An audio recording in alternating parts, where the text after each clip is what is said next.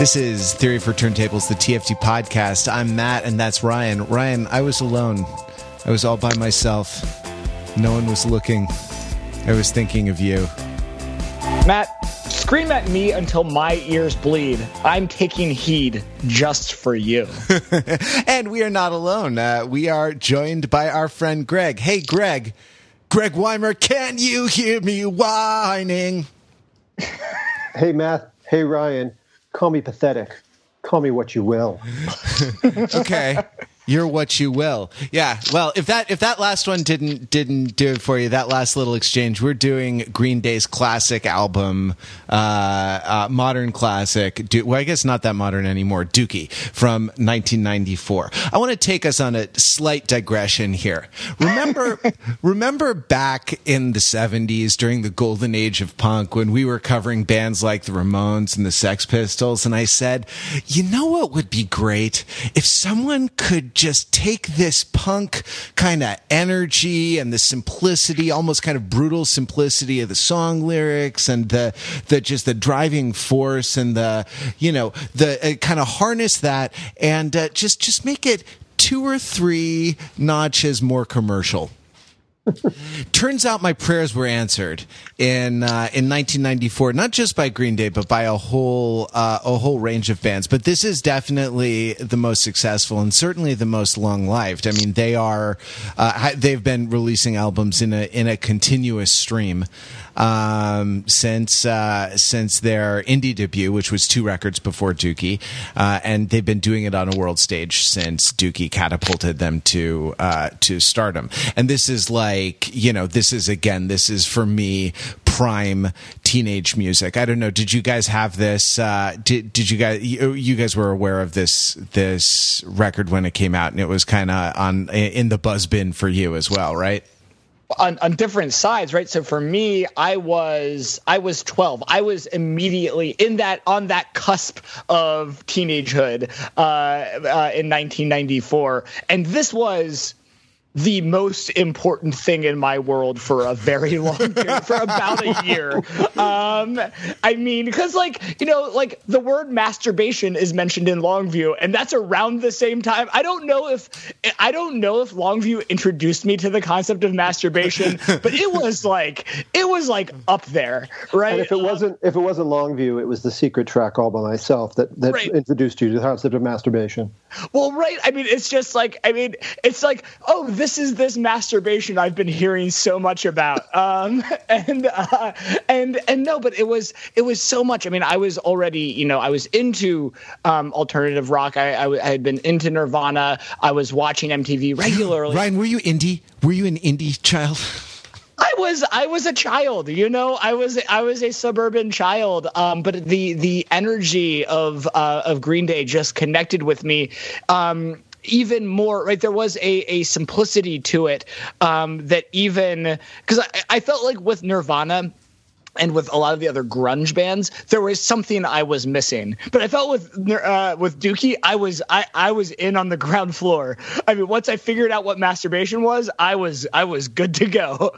And so this was, and we can talk more about this, but this, I mean, in talent shows, lip synced When I Come Around. And for that performance, I illicitly dyed my hair. My parents had forbade me from dyeing my hair a color, and I disobeyed them, and that was, these are the axes of 12-year-old Ryan rebellion. But Green Day was a very salient focal point for that, and kind of watching, and rewatching the music videos and the Woodstock performance, I realized how much this has shaped my musical taste to this day. And, I went both deeper chronologically and into indie spheres in punk rock. But I think liking Green Day was pivotal for me there. That's, that's an interesting argument for it, right? Like, it's easy to shit on Green Day as being like, as I kind of did, as the warmed over or commercialized version of punk. But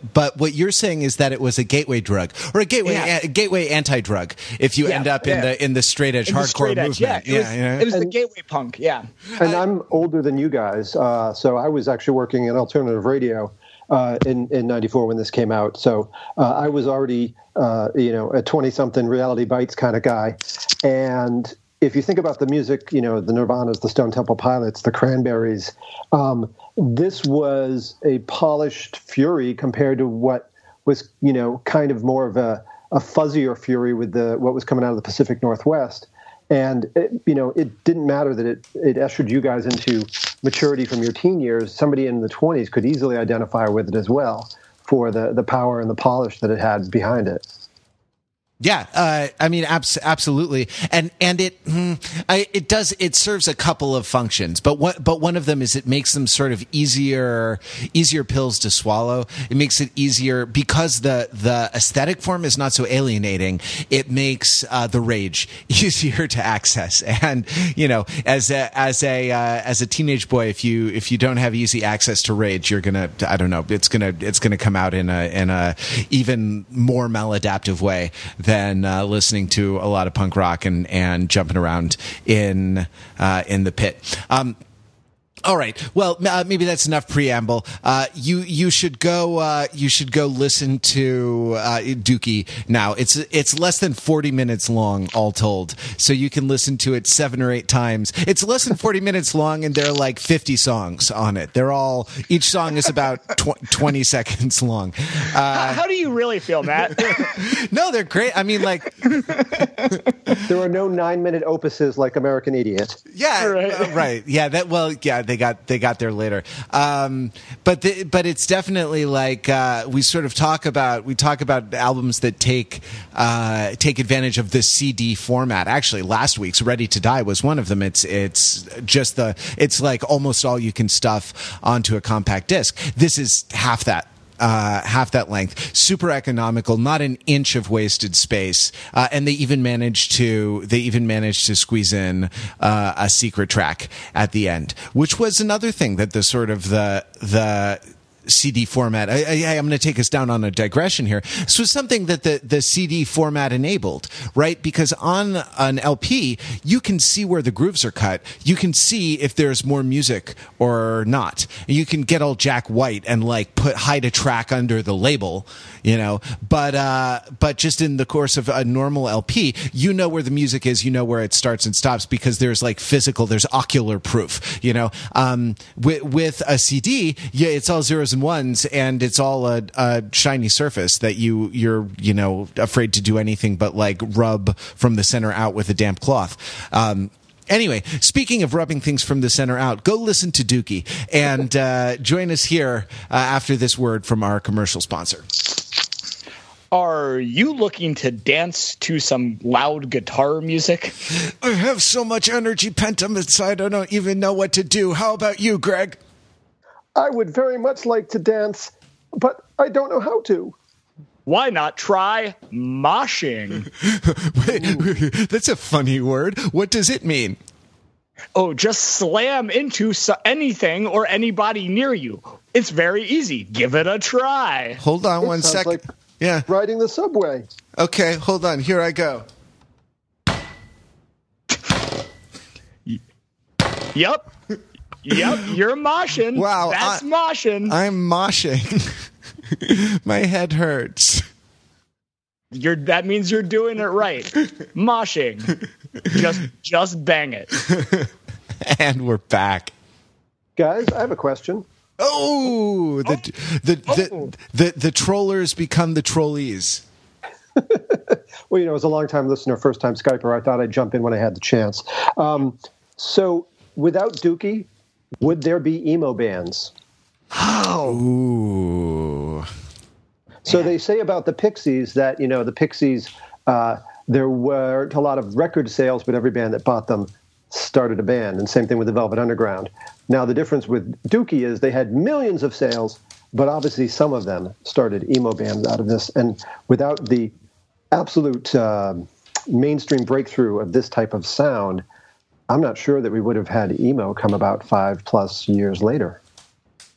I think you're right. Like, if putting it differently, if you wanted to like do the common counterfactual of preventing the Holocaust by killing Hitler, but with emo music, like, would you go back and stop Green Day? And or would there be emo by other means, right? And think that the answer is, and this will come as a great shock to both of you, a qualified yes. Oh, yeah. Or a qualified, yeah. So that I think that Green Day did not create emo. I think the emo petri dish was already stocked with a number of the of the organisms, and I think Green Day was an emo catalyst, and it accelerated both the appetite for pop punk for sure, which was another necessary condition for pop emo, and I think it probably as I was discussing earlier, was the gateway punk for a lot of teens and 20-somethings in the early 90s. That then many of whom went on to form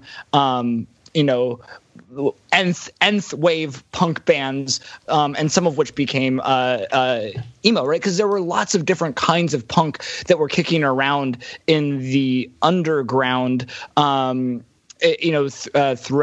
the 80s, post-punk, both generically and chronologically, and a lot of those influenced alternative rock in ways that we've discussed. But I think that what is really interesting is that Green Day, went back, at least in attitude and appearance and some musical elements, to some of the earliest days of punk, and fused that with some other elements of kind of indie rock, college rock, a number of other musical influences that were, I think, more aligned with alternative, to have this thing that made punk kind of go big, made punk go pop, right? And I think that was, at the very least, a catalyst for then what became. I mean, certainly, Blink-182 probably would not have happened on the scale that they did without Green Day, and so that it's pretty easy to start drawing those lines to Fall Out Boy and At the Drive-In, and so on.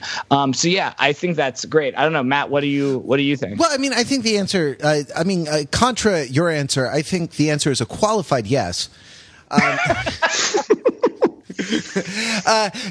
That is to say, like there are always going to be sweet rage lozenges. There's always going to be a market for that, right? And like I think there would have had to have if emo were not. Had not been invented, it would have been necessary to invent it, right? Like, and there was going to be like all forms of entitled white male aggression need to find expression in 2.5 minutes, in happy 2.5 minute chunks, and like that was going to happen in some way or another. The counterfactual is interesting, right? It's what is that Ray Bradbury story called? A Sound of Thunder, right? Where you go back and kill a dinosaur, but spoiler alert, he steps on a butterfly by accident, and when he comes back, like everyone speaks a different language, what the language has been. Like, a lot of ink could be spilled over what the language could be if it weren't if it weren't this, right? And whether it would be quite as focused, whether like pop emo would be quite as focused a fire hose of grievance, against ex-girlfriends or whatever, if Green Day had not come and done such a focused fire hose of rat-a-tat rage against their parents, and like Ryan said, punk had to sort of go big or go home to their parents' house and resent them quietly. I mean, Greg, based on you kind of being there, because we were well behind the kind of front lines. We were on the home front, whereas you were in the alternative rock trenches, right? Sure. And so I'd love to kind of hear some of the the dispatches from the front of what you saw kind of going on, the ripples out from Green Day, in the kind of immediate time period, and what was kind of happening in the underground, and what bubbled up to kind of the mainstream at this time, in terms of tracing those lines of influence. Yeah. So, 94 was pretty much the year, and I think a lot of people have sort of said it was the year that alternative went mainstream. That certainly was reflected I worked at WFNX Radio in Boston, and that was the year we had our best ratings, bar none. A lot of it had to do with, the Kurt Cobain dying. Was we were peak Nirvana. Pearl Jam's Versus album was out, and that was about as big as Pearl Jam got in their time. You had a lot of rock radio artists that had their start in alternative music, like Stone Temple Pilots, which was definitely, if alternative radio didn't exist, they would have been played on, the heritage rock radio stations. But they've had a home on both of ours. And then you had a band, the only other band that sort of had punk ethos that was really breaking through at this time would be like The Offspring from Southern California. Right.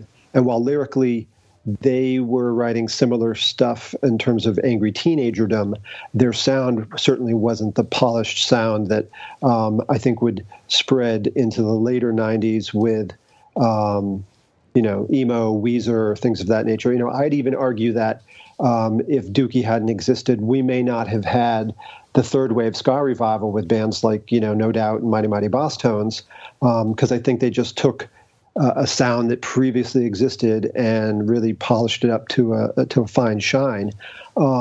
In terms of like what it meant to be in alternative radio at that time, it was interesting also because alternative was difficult because everything was alternative and nothing was alternative at the same time. If a band wasn't polished for top 40 or for, geared towards urban artists, they often were trying to break anything and everything over to our radio station. So you'd have everything from Marin Cadell's The Sweater Song, which was almost spoken word over a beat, to then, Squirrel Nut Zippers would come around, and that's proto swing, and Britpop came through, and so, and then you tried to have the heritage artists from the 80s that were still trying to hang on for dear life, like the U2s. So it was just a time of musical experimentation for what the listener might like. They're still trying to hang on for dear life. Yeah. And, but what was interesting about Green Day was, there was a brief chat we had before the podcast about what truly is punk rock. And there are some that feel like punk rock can only be what true punk is, which goes to its roots in London and New York City and the Sex Pistols and such. And then there's my sort of attitude, which is there's nothing more punk than really doing whatever the hell you want. In college, there was a guy who did a cartoon for our newspaper, and he drew all the people that worked at Tower Records dressed in black with the same Robert Smith haircut, and they all were repeating ad infinitum, I dress this way to express my individuality. And, to me, that's nothing more than you just happen to be, it's preppy in a different look. So to be truly punk, it's to really just march to the beat of your own drummer. And while Dookie isn't necessarily marching to the beat of its own drummer, it was a polished version of who these guys were at the core. And while the sound on the album may not be quote unquote punk rock, their live shows and the way these guys handled themselves and the way they put themselves out there in the interviews and media was, absolutely like, we don't give a fuck. And that's the way we are. There's, there at the time there was I think in the early 90s there was a King Missile song that Detachable Penis. Sure, that was the big one. That was the big one. I'm thinking of one where it had a lyric that was like, I want to be different just like everybody else, or I want to be just like all the different people. And like, as this was the facile irony that everyone was dressing the same in order to express their individuality was not lost on us 14-year-olds, and we just thought the king of like cultural criticism because we had cottoned on to this weird homogeneity in the people who were purportedly rebelling against the superstructure, and we latched onto this King Missile song. Google tells me it's called "It's Saturday." That had this lyric in it. I want to be different, like everybody else. I want to be like just like all the different people. I have no further interest in being the same because I've seen difference all around. What was also happening with the way the music scene was going and the way actually, people were responding to music is you would go to almost any alternative music show in the 90s, the mid to late 90s, and people would be moshing. And it didn't matter if it was a Green Day type of band or if it was a 10,000 Maniacs type of band. It was like, I'm at a concert, I'm going to mosh. Right. And it just, at a point, it couldn't sustain itself. It just became ridiculous and thankfully eventually stopped. Yeah. Well, speaking of, on that topic. Yeah, Ryan. Well, no, yeah. No, let's just mosh. Let's just keep verbally moshing each other. I think that's part of why I brought it up. I mean, and we'll put this in the show notes. But Greg shared a clip from a documentary about the radio station that he worked at. That he DJ'd at, that had put on a infamous Green Day concert at the Hatch Shell, which is a outdoor concert venue on the river in Boston, home of the Boston Pops. If you've ever watched the July 4th fireworks for the Boston Pops, that's where it was. Exactly. And much really, like the July 4th fireworks from the Boston Pops. Well, I think what really struck me about watching this was the way that moshing was talked about by the news anchors, right? They call it moshing.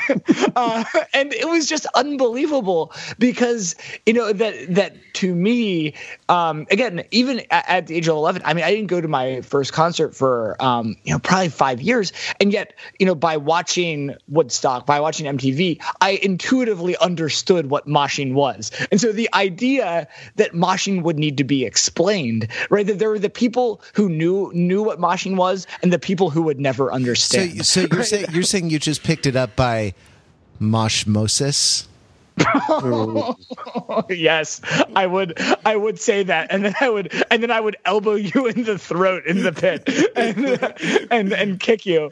But no, and I think what's interesting, I mean, I'm kind of picking up on a few things that you guys have said that, this idea that moshing would happen to any genre of music, and I think this connects to something that we were talking about earlier about the words rage, the words anger came up when talking about emotional content. But I think going back to the original question of is this emo, I think part of what is really interesting about Green Day itself, even though it kind of tapped into anger, and I think part of the moshing was that there was a space for a release of aggression. When you listen to Dookie itself, what is striking, and I think what does pave the way for emo beyond the sound, is the array of emotions that are expressed. And yes, there is anger, but there's disappointment. There is a lot of sarcasm, right? There's a lot of disdain,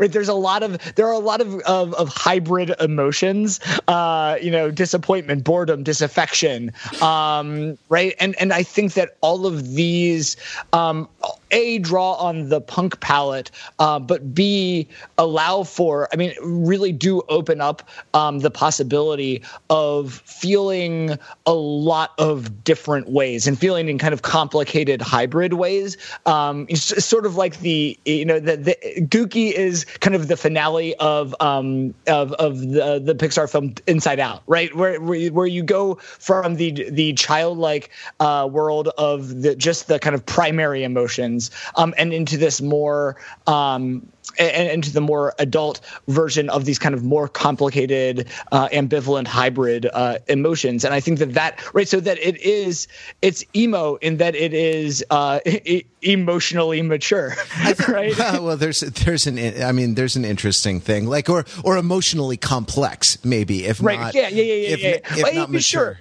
Sure. Well, you can still convey immature emotions maturely, or maybe vice versa, right? But yeah, there is a maturity in the complexity, even if you're mostly that's interesting, because there is kind of a fallacy of imitative form in terms of songs that will sort of break down to express chaos, or you know what I mean, where as opposed to doing what someone like Osei Shakespeare did and finding sort of high poetry to express chaos in something like King Lear, when the guy is going absolutely off his rocker. But another emotion that comes through, though, is like in all the kind of the anger, the kind of the fire hose, it's exuberance, right? And there's almost like just in the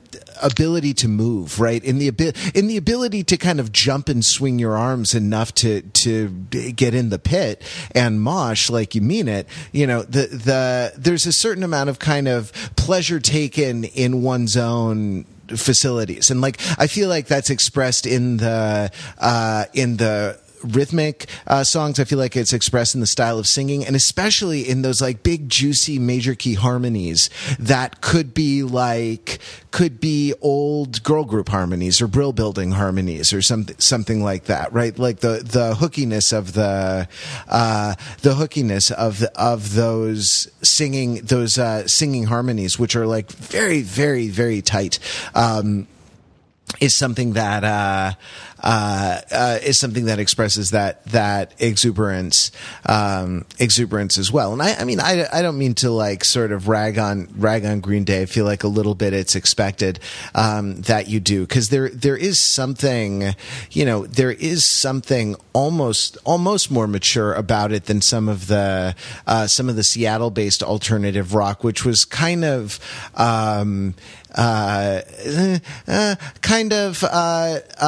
just maybe less well developed thoughtfully in its social critique. Green Day seems almost existential by comparison, and they're raging not against a particular, or they're reacting to, I should say, in a sort of exuberant and complicated way, against not a particular kind of injustice that they want to protest, or whatever their parents do that's bullshit, or patriarchy or whatever. They've sort of stared into the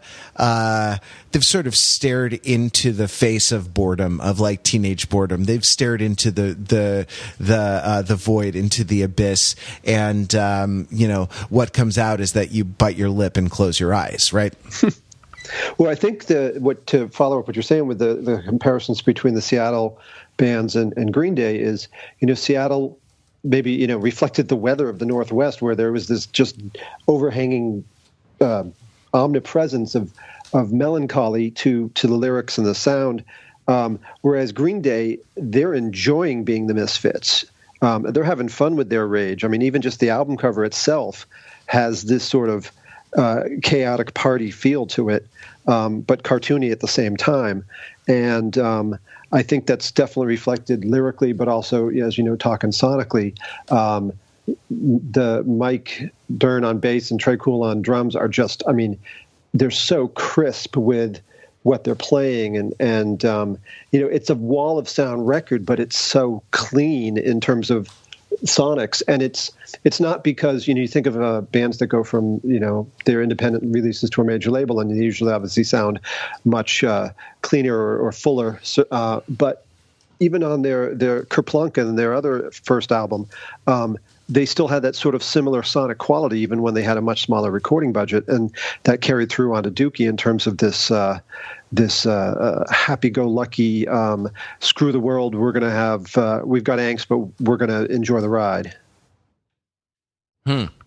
Yeah, no, and just picking up on the kind of the skill of all of the musicians, but especially that rhythm section. I mean, I think that as I was listening, some of another element of the exuberance is the bass lines, right? Mike Dirnt's bass lines are, really just incredible, like melodicism, right? And it's, I think probably most notably or memorably on Longview, right, where the kind of in the verses, that bass line, that kind of a walking bass line, almost a blues thing, because there's like a flat 7 in it, and it's a little bit of a skiffle beat. Yeah. Yeah, right. And again, that was like unlike anything that I had heard at the time. And it's there's a few other places, right? The breakdown of Welcome to Paradise, right, has this, the bass is not just the anchor, but is the thing that's moving, right? And similarly, the absolute speed and energy of the drumming. And what's great when you watch the live shows, and we'll also put in the link of the Woodstock 94 appearance, is like any good punk band, right, that their live show is like 5 to 10 BPMs faster. And it's amazing to watch them at the height of their powers, because they are snotty. They are inciting the crowd to throw mud and or feces. They are swearing, they're being vulgar, they're being insulting, and yet their chops are so good, right? And it is just incredible. And watching Tré Cool, the speed of the fills, like just as written and as recorded is impressive.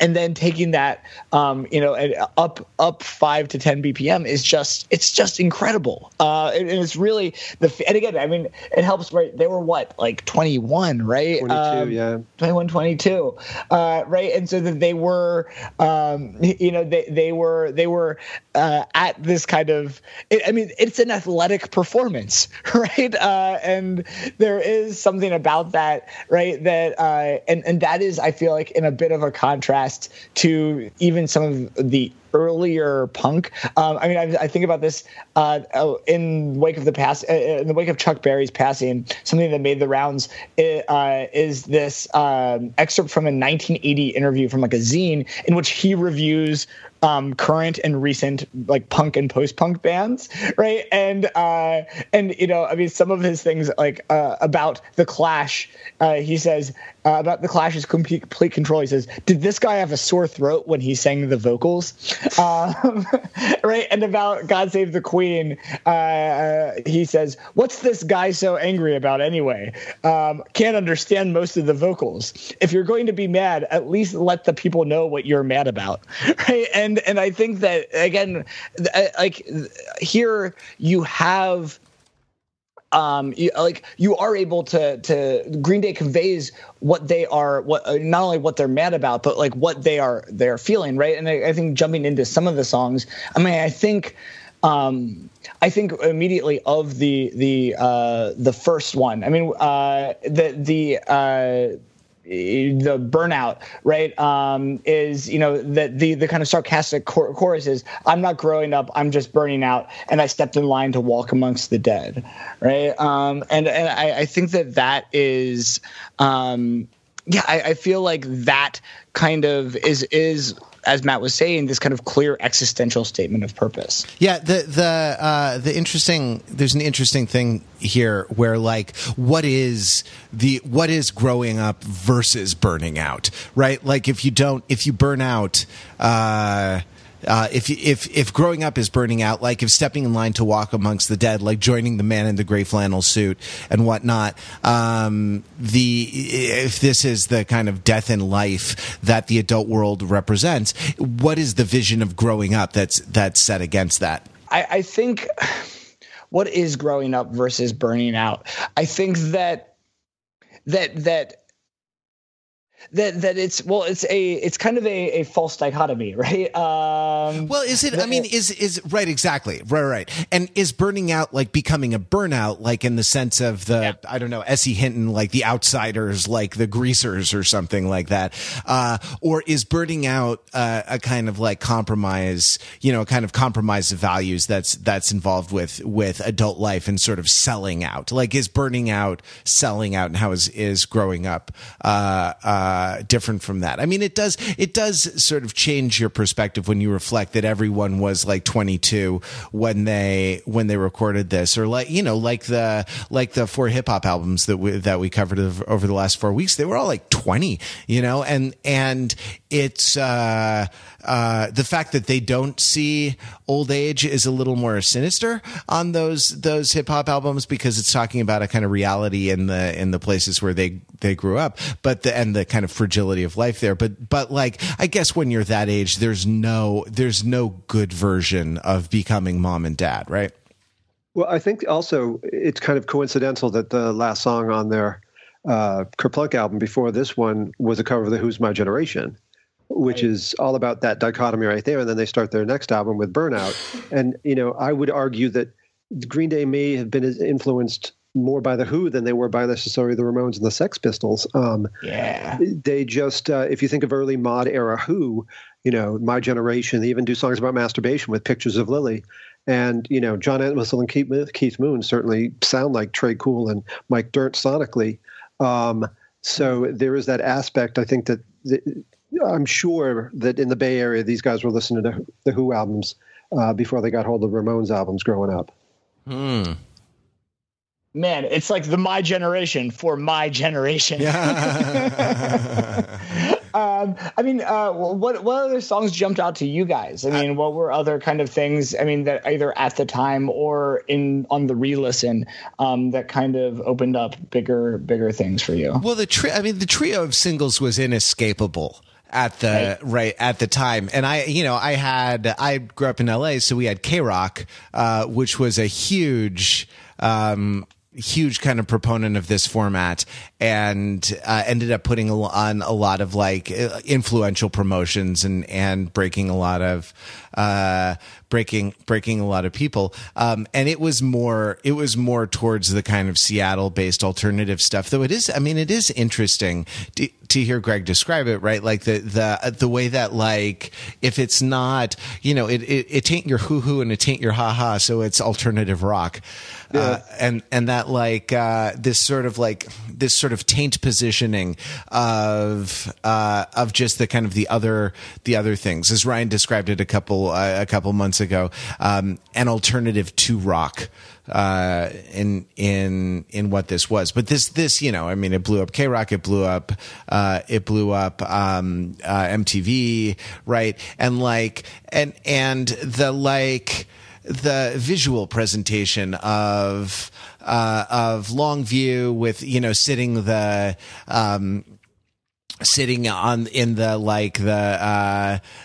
TV tray looking like kind of depressing looking couch all alone, cut together with like in the chorus when it gets loud again, that's when the band footage comes in, or in When I Come Around with the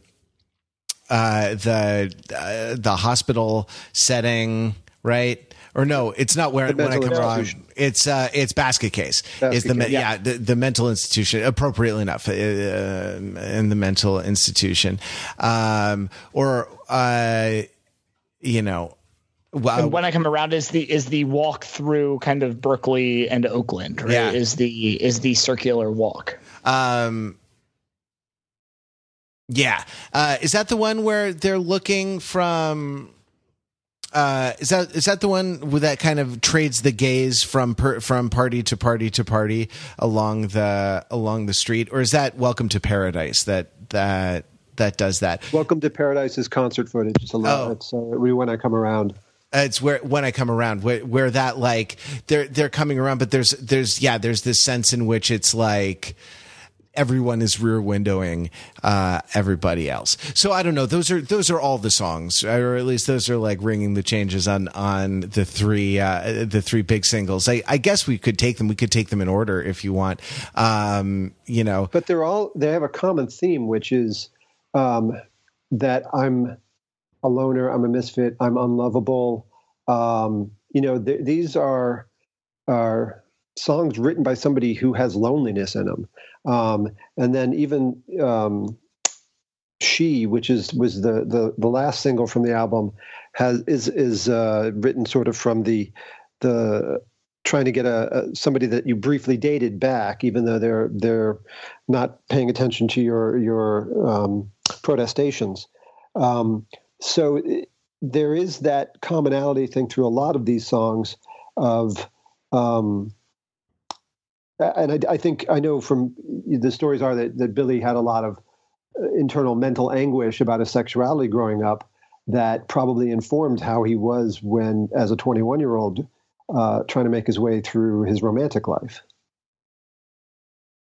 Yeah, there's a sense of sort of lonerness or of a kind of I don't know, a kind of middle position that makes it that actually makes him a little bit more sympathetic with other people, or a little bit more empathic, right? Like She. I don't know. She screams in silence, a sullen riot penetrating through her mind, waiting for a sign to smash the silence with a brick of self-control. Right, brick of self-control. Right, and which is interesting. Like the silence is opposed to self-control. The silence isn't imposed by self-control. But I was thinking in two directions at once, which is why I wasn't going anywhere. One is like, this is an interesting counterpoint with "Don't Call Me Daughter." And the other is that, like, if you look at the verses of this song, there's a certain amount of, like, it's close to the consciousness of the girl that's being described, right? Rather than talking from the point of view of the I, that is like talking about the girl or to the girl. It's sort of, it's describing the kind of the thought processes from a familiar or a sympathetic point of view. And I meant to connect that with something that Greg had said about sort of Billy Joe's sort of own identity struggles and sort of not feeling a secure footing identity wise. Is a tough thing to endure growing up, but it does have a trade-off, which is that there is a kind of ability to identify. There's like a greater range of identification that you can find. That's sort of like belonging but not belonging sense allows you to kind of step into other people's skins. Even the trick of kind of playing a role, like playing a social role. Allows you to kind of slip into other people's skins poetically a little bit, and like that, and it makes this song, better than some of the later work of Death Cab, like El Dorado, or something like that, where the girl is a you, rather than being someone who can be sort of understood and a subject rather than an object. Well, I mean, I love this. I mean, right, it's kind of going back to the chorus, and you alluded to it, right? Are you locked up in a world that's been planned out for you? Are you feeling like a social tool without a use, right? It's and that's kind of, even though there's the you there, right? I mean, right, like thinking about the way the pronouns morph, right, from the she to the you, and so the you is kind of anyone who is kind of, for anyone who's been the she, right, of the verse, and then it turns to the me, right, and it's scream at me until my ears bleed. I'm taking heed just for you, right? It's kind of being this kind of emotional whipping boy, right? I mean, this idea, Billy Joe is emo Jesus taking on the sins of the... Exactly, right? No, exactly. And it's kind of amazing, right? That, you know, right, he has the emotional stigmata, right? Right, his ears are bleeding. And he's bathed in the mud of his followers and worshipers. Yeah, exactly. in the river of fundament. No, but I think there's something really there of kind of, I mean, and I guess that's a way in which, though, weirdly, it is not emo, right? Like, because like the emo approach is very I and you, and does not really empathize at all, right? And thus doesn't generate that empathy, right? You know, the emo bands take heed for no one, let alone just for the you of the song. And so I think that's right. And I think it does, it connects to the other three, you know, it is interesting that she was kind of the last of the singles. And it's interesting because it's been always one of my favorites, one of my personal favorites. And I've never totally thought about why. I always just, you know, some of those lines just always connect, but this unpacks it. And I think, it's really interesting kind of in the sequence of the album, it follows Basket Case. And I think that it really connects. I mean, right. And think about this, right? Here's how Basket Case opens. Do you have the time to listen to me whine? Right. That is the flip side of scream at me until my ears bleed. Right. And so this idea of even just that, like, you know, what is it? What was the tagline for that movie SWAT? Right, like even police need to call 911 sometime, right? Like, right, even emo Jesus needs to whine to someone, right?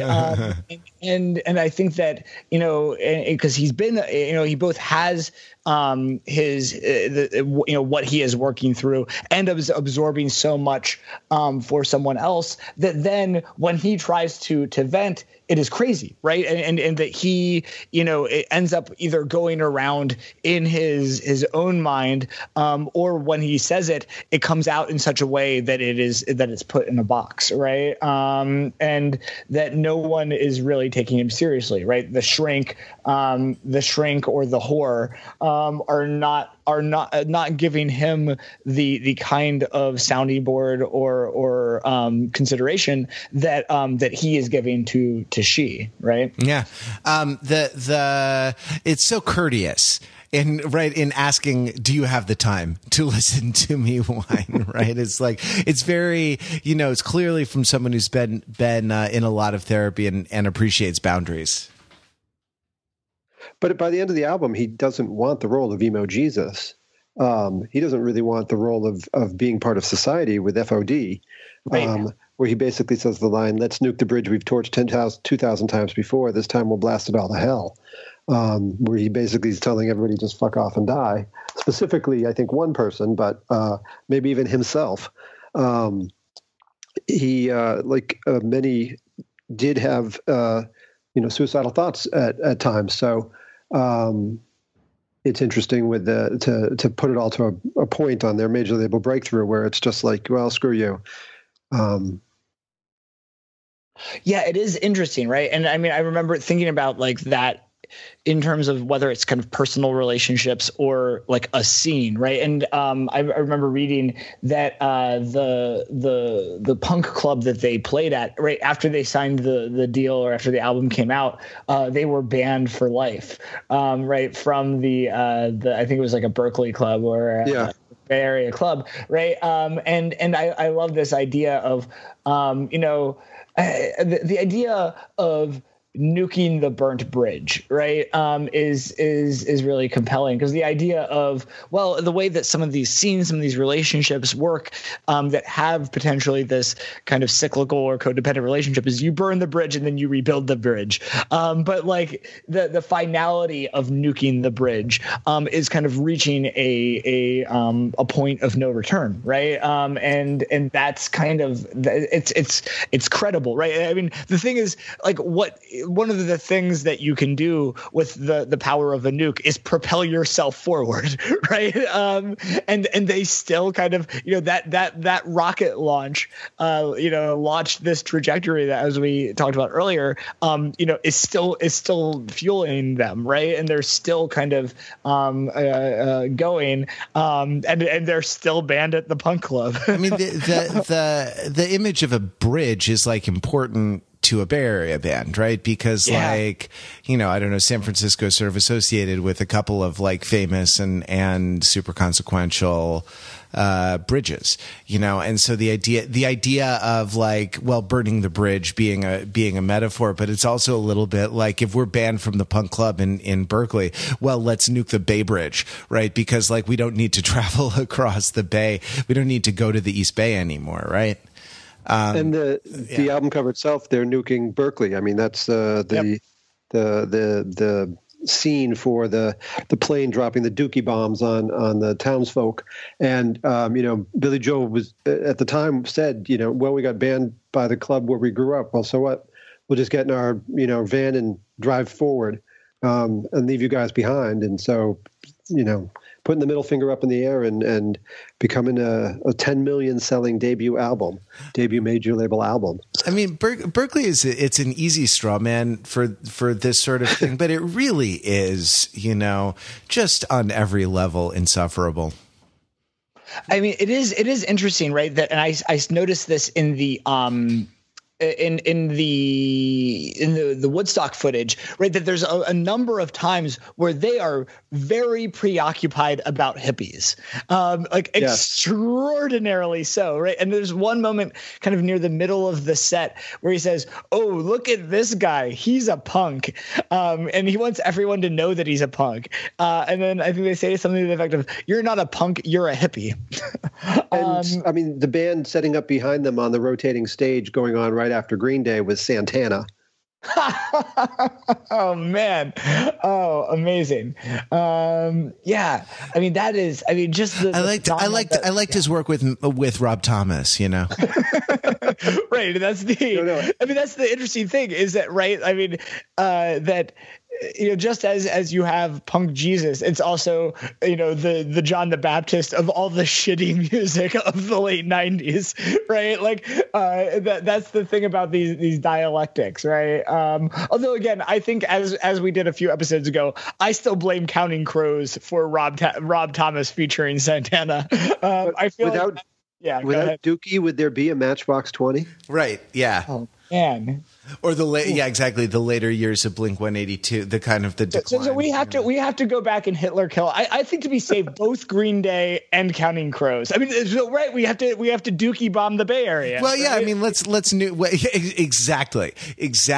Let's nuke the bridge that we've burned 2,000 times before. Is what you're saying.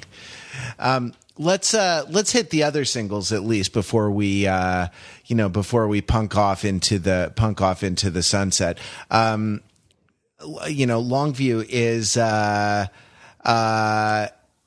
is an interesting one because of the way it talks about the kind of the interplay between kind of feeling confined and the self-imposed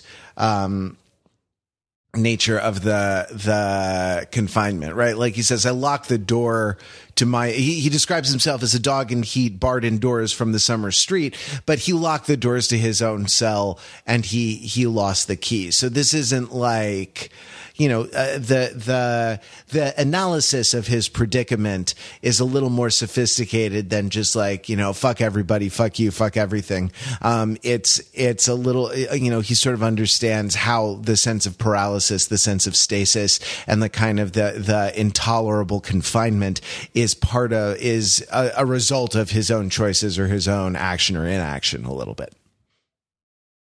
And this is the song to me that was the smart one to be the first single, because this is the one that completely speaks to the teenage angst of the audience that would cause these guys to break through to the mainstream. And I would argue possibly the greatest masturbation song of all time. I mean, there's a lot of candidates out there, but this one, to me, at least male masturbatory song, really just you guys being that age, and you talked about it at the beginning of the podcast, Ryan, this was the song that sort of ushered you into manhood as much as any Dirty magazine. Yeah.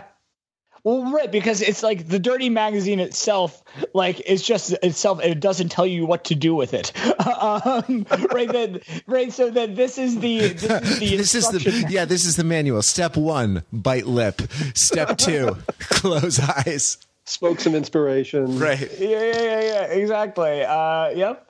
And before long, you'll be smelling like shit and going blind. That's just a myth. That's a myth. Yeah. Well, at least the going blind. The smell like shit. I guess I really didn't know. Maybe I needed to know a little more about what to do. If you're smelling like shit, you're doing it wrong. Or you needed to masturbate in the shower. Yeah, exactly. Exactly. Yeah. Well, then I guess then kind of finish ringing the changes. That. When I Come Around is kind of, I mean, does it fit thematically with all these? I mean, you're right that it has the kind of loner theme, but in terms of both the sound of it and some of the content, does it fit with these, or is it kind of an outlier?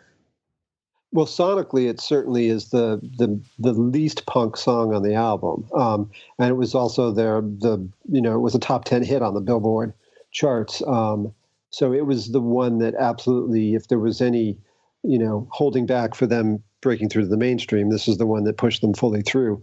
But even, lyrically, it's kind of, and with the video, it's just guys with their friends sort of hanging around trying to figure out what they're doing to kill a day.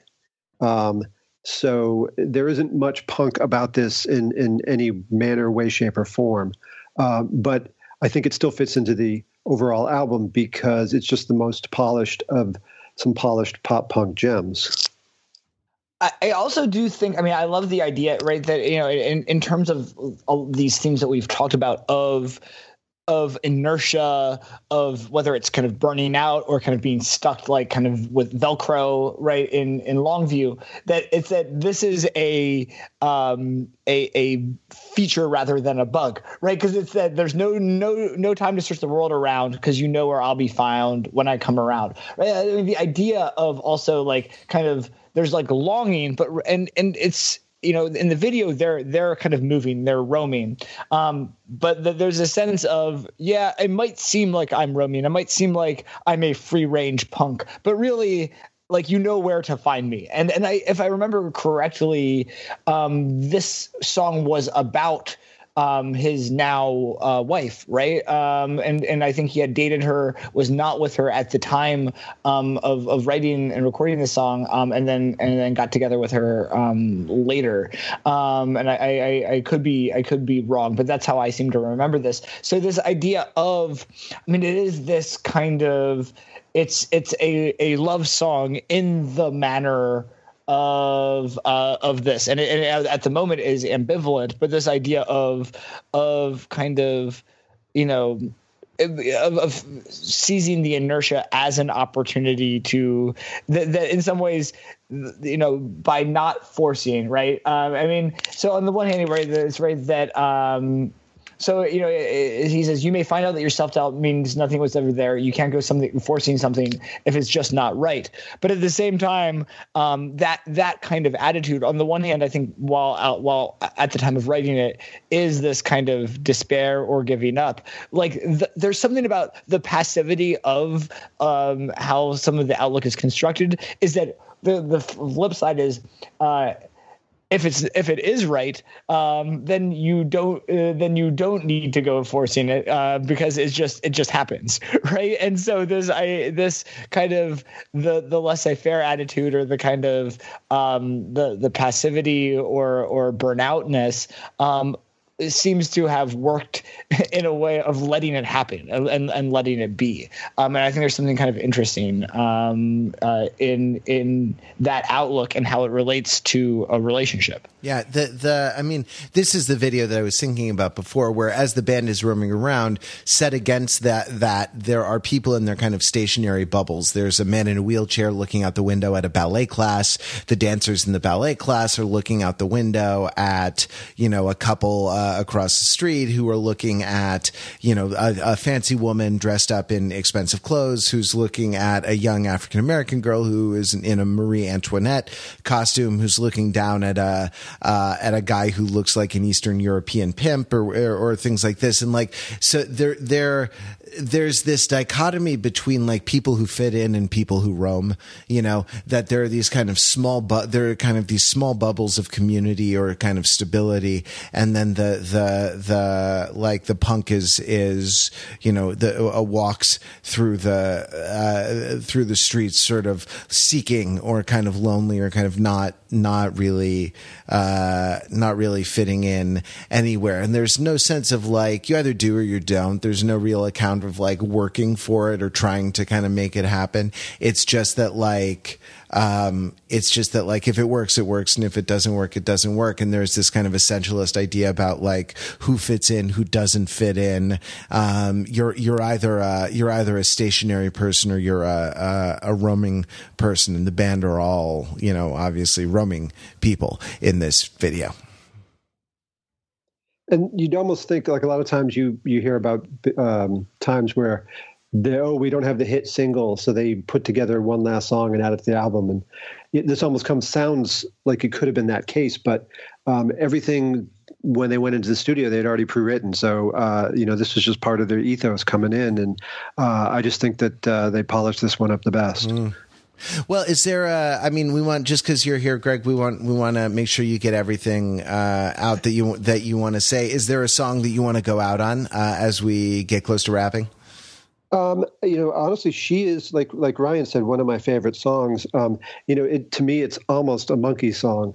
Sonically, I've always been attracted as much to Green Day because of the way they sound as much as the lyrics.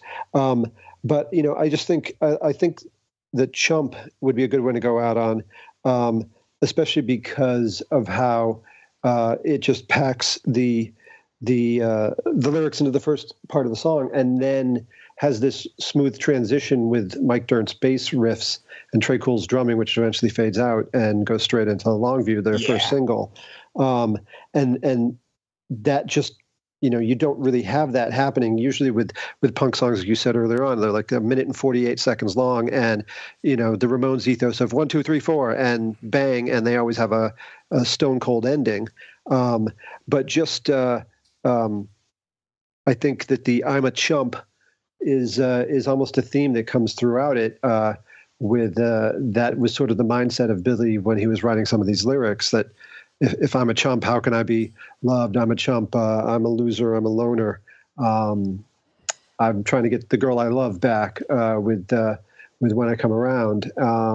And then at the end, well, screw it, I'm a chump. I'm just going to tell you all to fuck off and die. Right. It's an interesting thing. Again, the kind of the situation is ironized or is kind of analyzed in a more sophisticated way. Like the verse, or the alternate sort of stanzas are I don't know you, but I think I hate you. You're the reason for my misery. And the even stanzas are, maybe I'm just dumb. Maybe it's just jealousy mixing with a violent mind, or maybe I'm just dumb. That he's an analyst of his own. He's an analyst of his own predicament in a way that is not ever particularly straightforward. I mean, Greg pointing out a few things about this song, both the kind of way that I'm a Chump kind of connects to a lot of the other songs, and the way that this that Chump segues into Longview indicates that, you know, maybe this is in fact Green Day's first concept album, right? And it should be their next Broadway musical, Dookie the musical.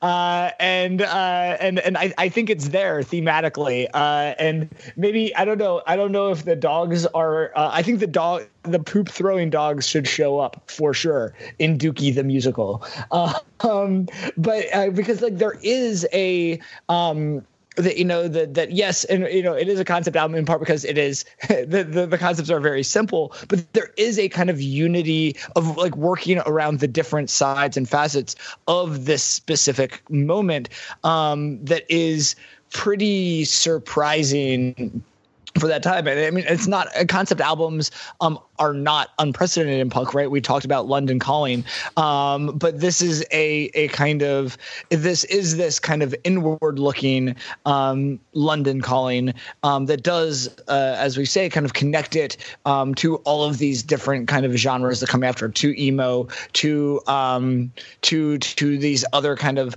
ambitious movements, and I think that kind of that realization of what is the sophistication that's going on at the level of, not just at the level of the individual songs, but at the level of the album as a whole, is pretty compelling. I would like to see a crossover between the dogs from the Green Day cover art Yep. and the dogs from the Doggy Style comic that was on the reverse Right. on the verso of the booklet for Doggy Style. I just feel like they would have great adventures together. Right, like they'd throw some shit. They'd I don't know, kick their girlfriends. Have some sex. Right, have exactly. sex. Yeah, smoke cess. Yeah. All right, let's leave it there. Let's bring this punk train screaming into the station. We've exceeded the length of the album in our discussion by like a factor of 1.5, and that's a good ratio for us to stop at. Greg, thanks very much for joining the discussion. Thanks for having me. Do you want to give a Twitter handle or some coordinates where people can find you? I'm just at Weimer, Wymer, and definitely go to the show notes and check out the Hatshell film. It'll remind you what this was energy and lifestyle and just the whole Dookie phenomenon was about back in 1994. Oh, I had flashbacks watching that. Some of the man on the street footage that the news crew got for interviews for stuff like that. I was like, oh my God, I missed the 90s. And it's like how, like chokers. I miss chokers. Apparently they're a thing again, fashion wise. Let's leave it there. Let's all meet in the comments on the show notes. And until then, until next time when we're back, or until the next time we see you, let's not nuke the bridge that we've burned 2,000 times before. However many times that we've burned it, 255 times I think we've burned the bridge as of this episode. But no matter what we do, let's make sure that we all keep it real. I mosh you. I mosh you. I mosh you.